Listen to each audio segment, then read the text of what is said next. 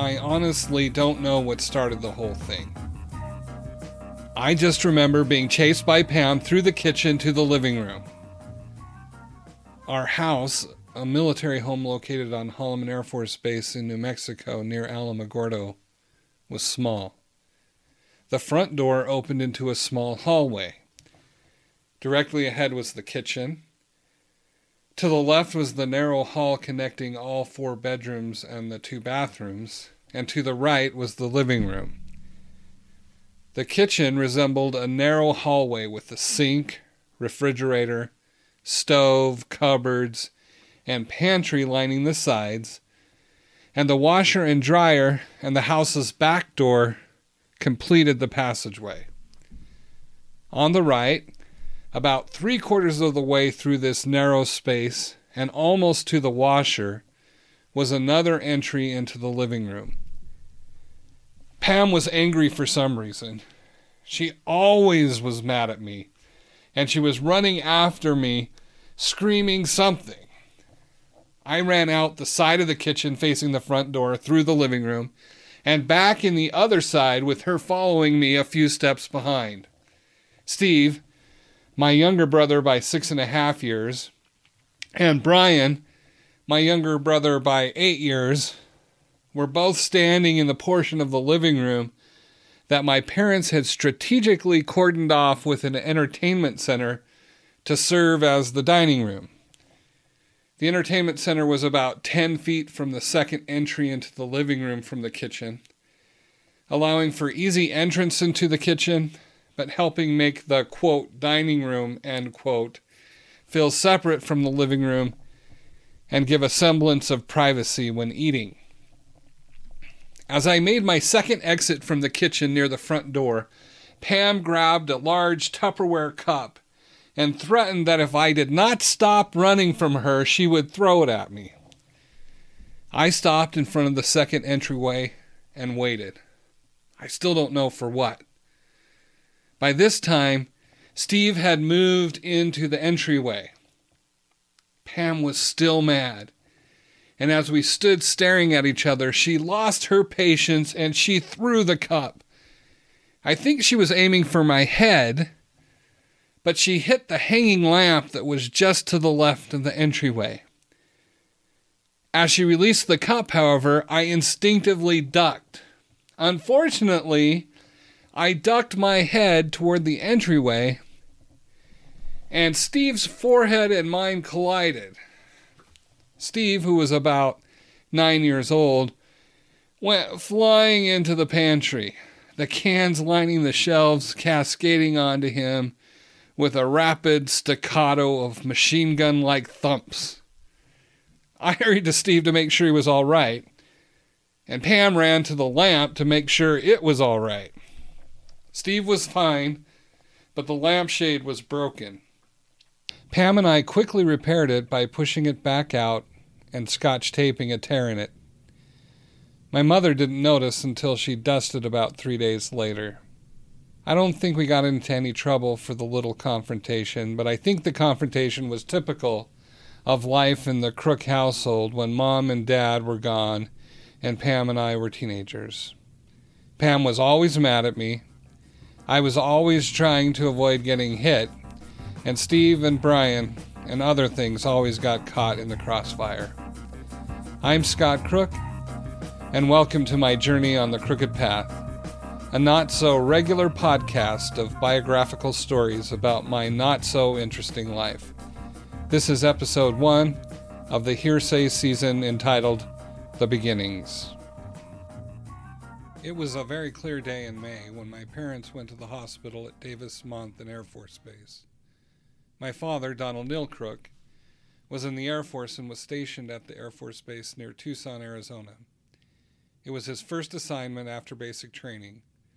My mother, Janine Berkeley Crook, and father had been living in Tucson for about 3 years in a tiny trailer in a small trailer park. The reason for the hospital visit was that my mother was in labor with me. I was born at 5:12 p.m. on May 26, 1969. My parents named me Donald Scott Crook, but called me by my middle name.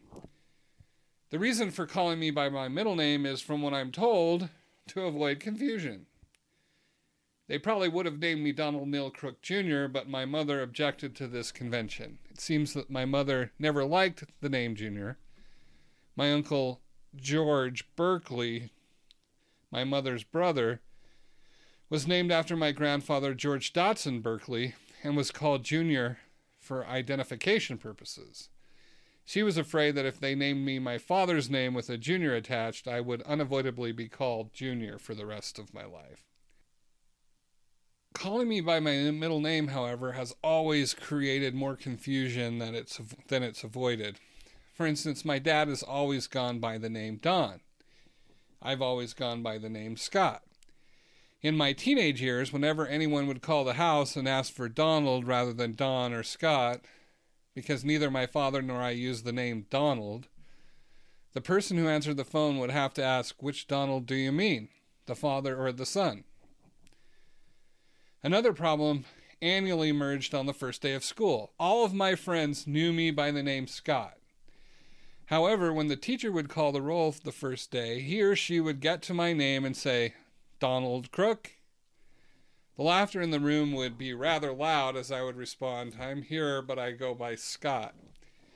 For the next month, I would be harassed by classmates calling me Donald Duck, Ronald McDonald, and various other Donald derivatives, thinking that he or she was the first person that had thought of that very ingenious play on my name.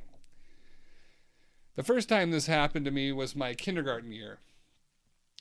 Upon informing my parents of this unfortunate consequence of their decision, after telling me that the name Donald was a wonderful name of which I should be proud, my mother immediately set out to right the wrong that had befallen me.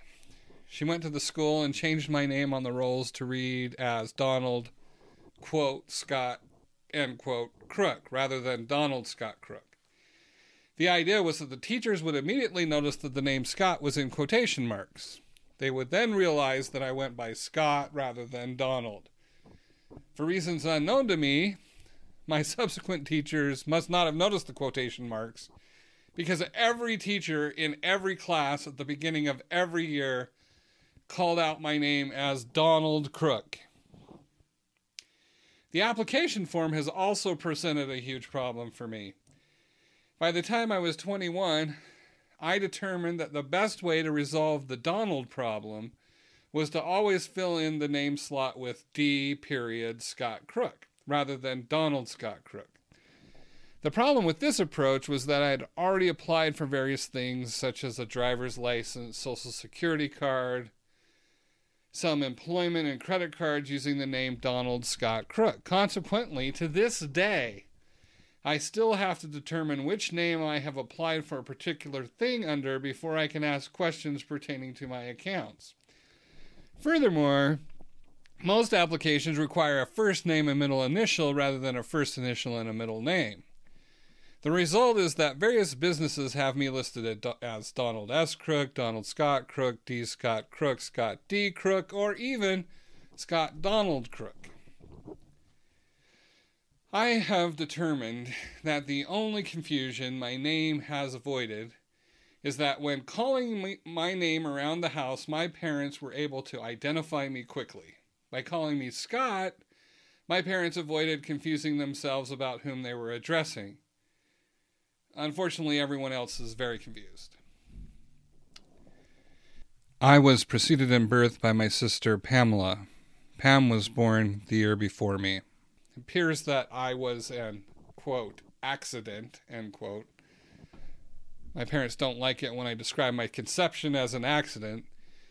They concede that I was not a planned child, and therefore my mother says that she prefers to think of me as a love child.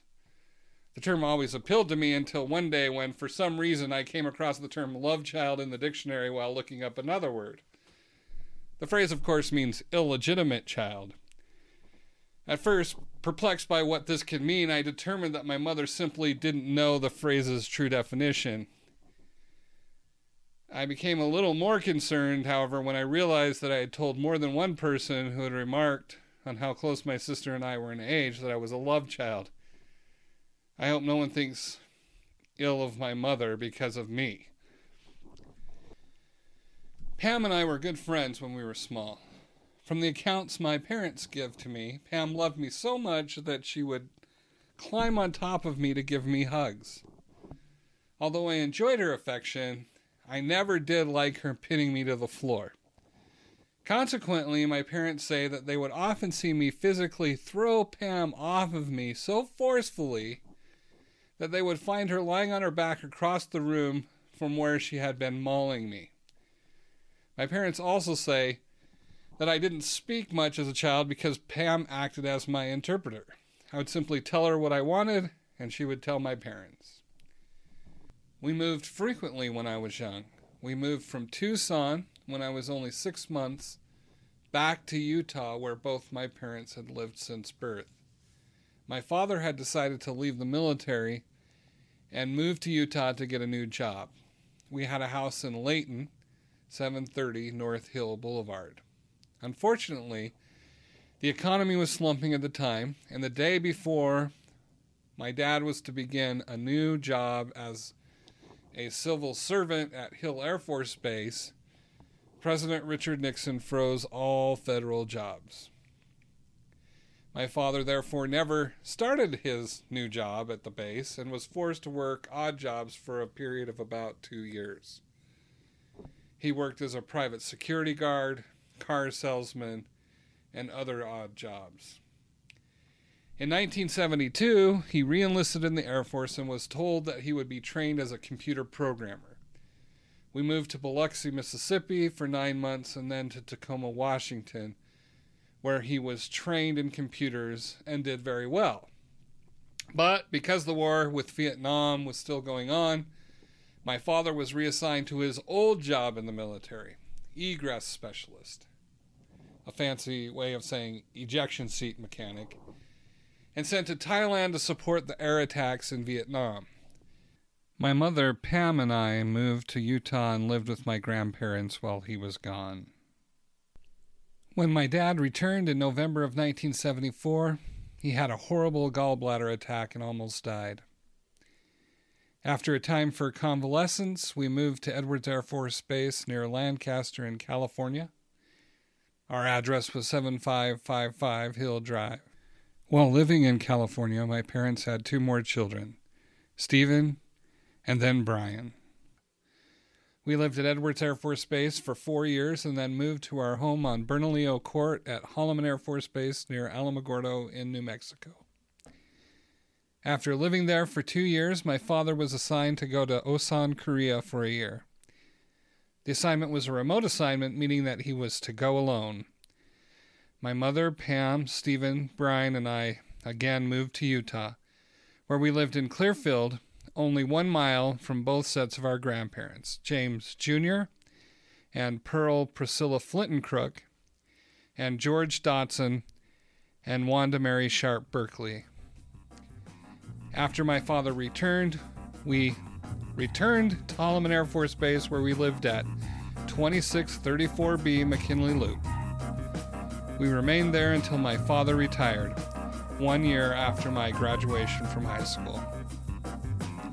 And thus, my story begins.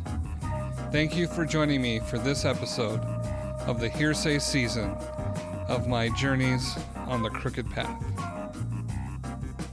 See you again soon.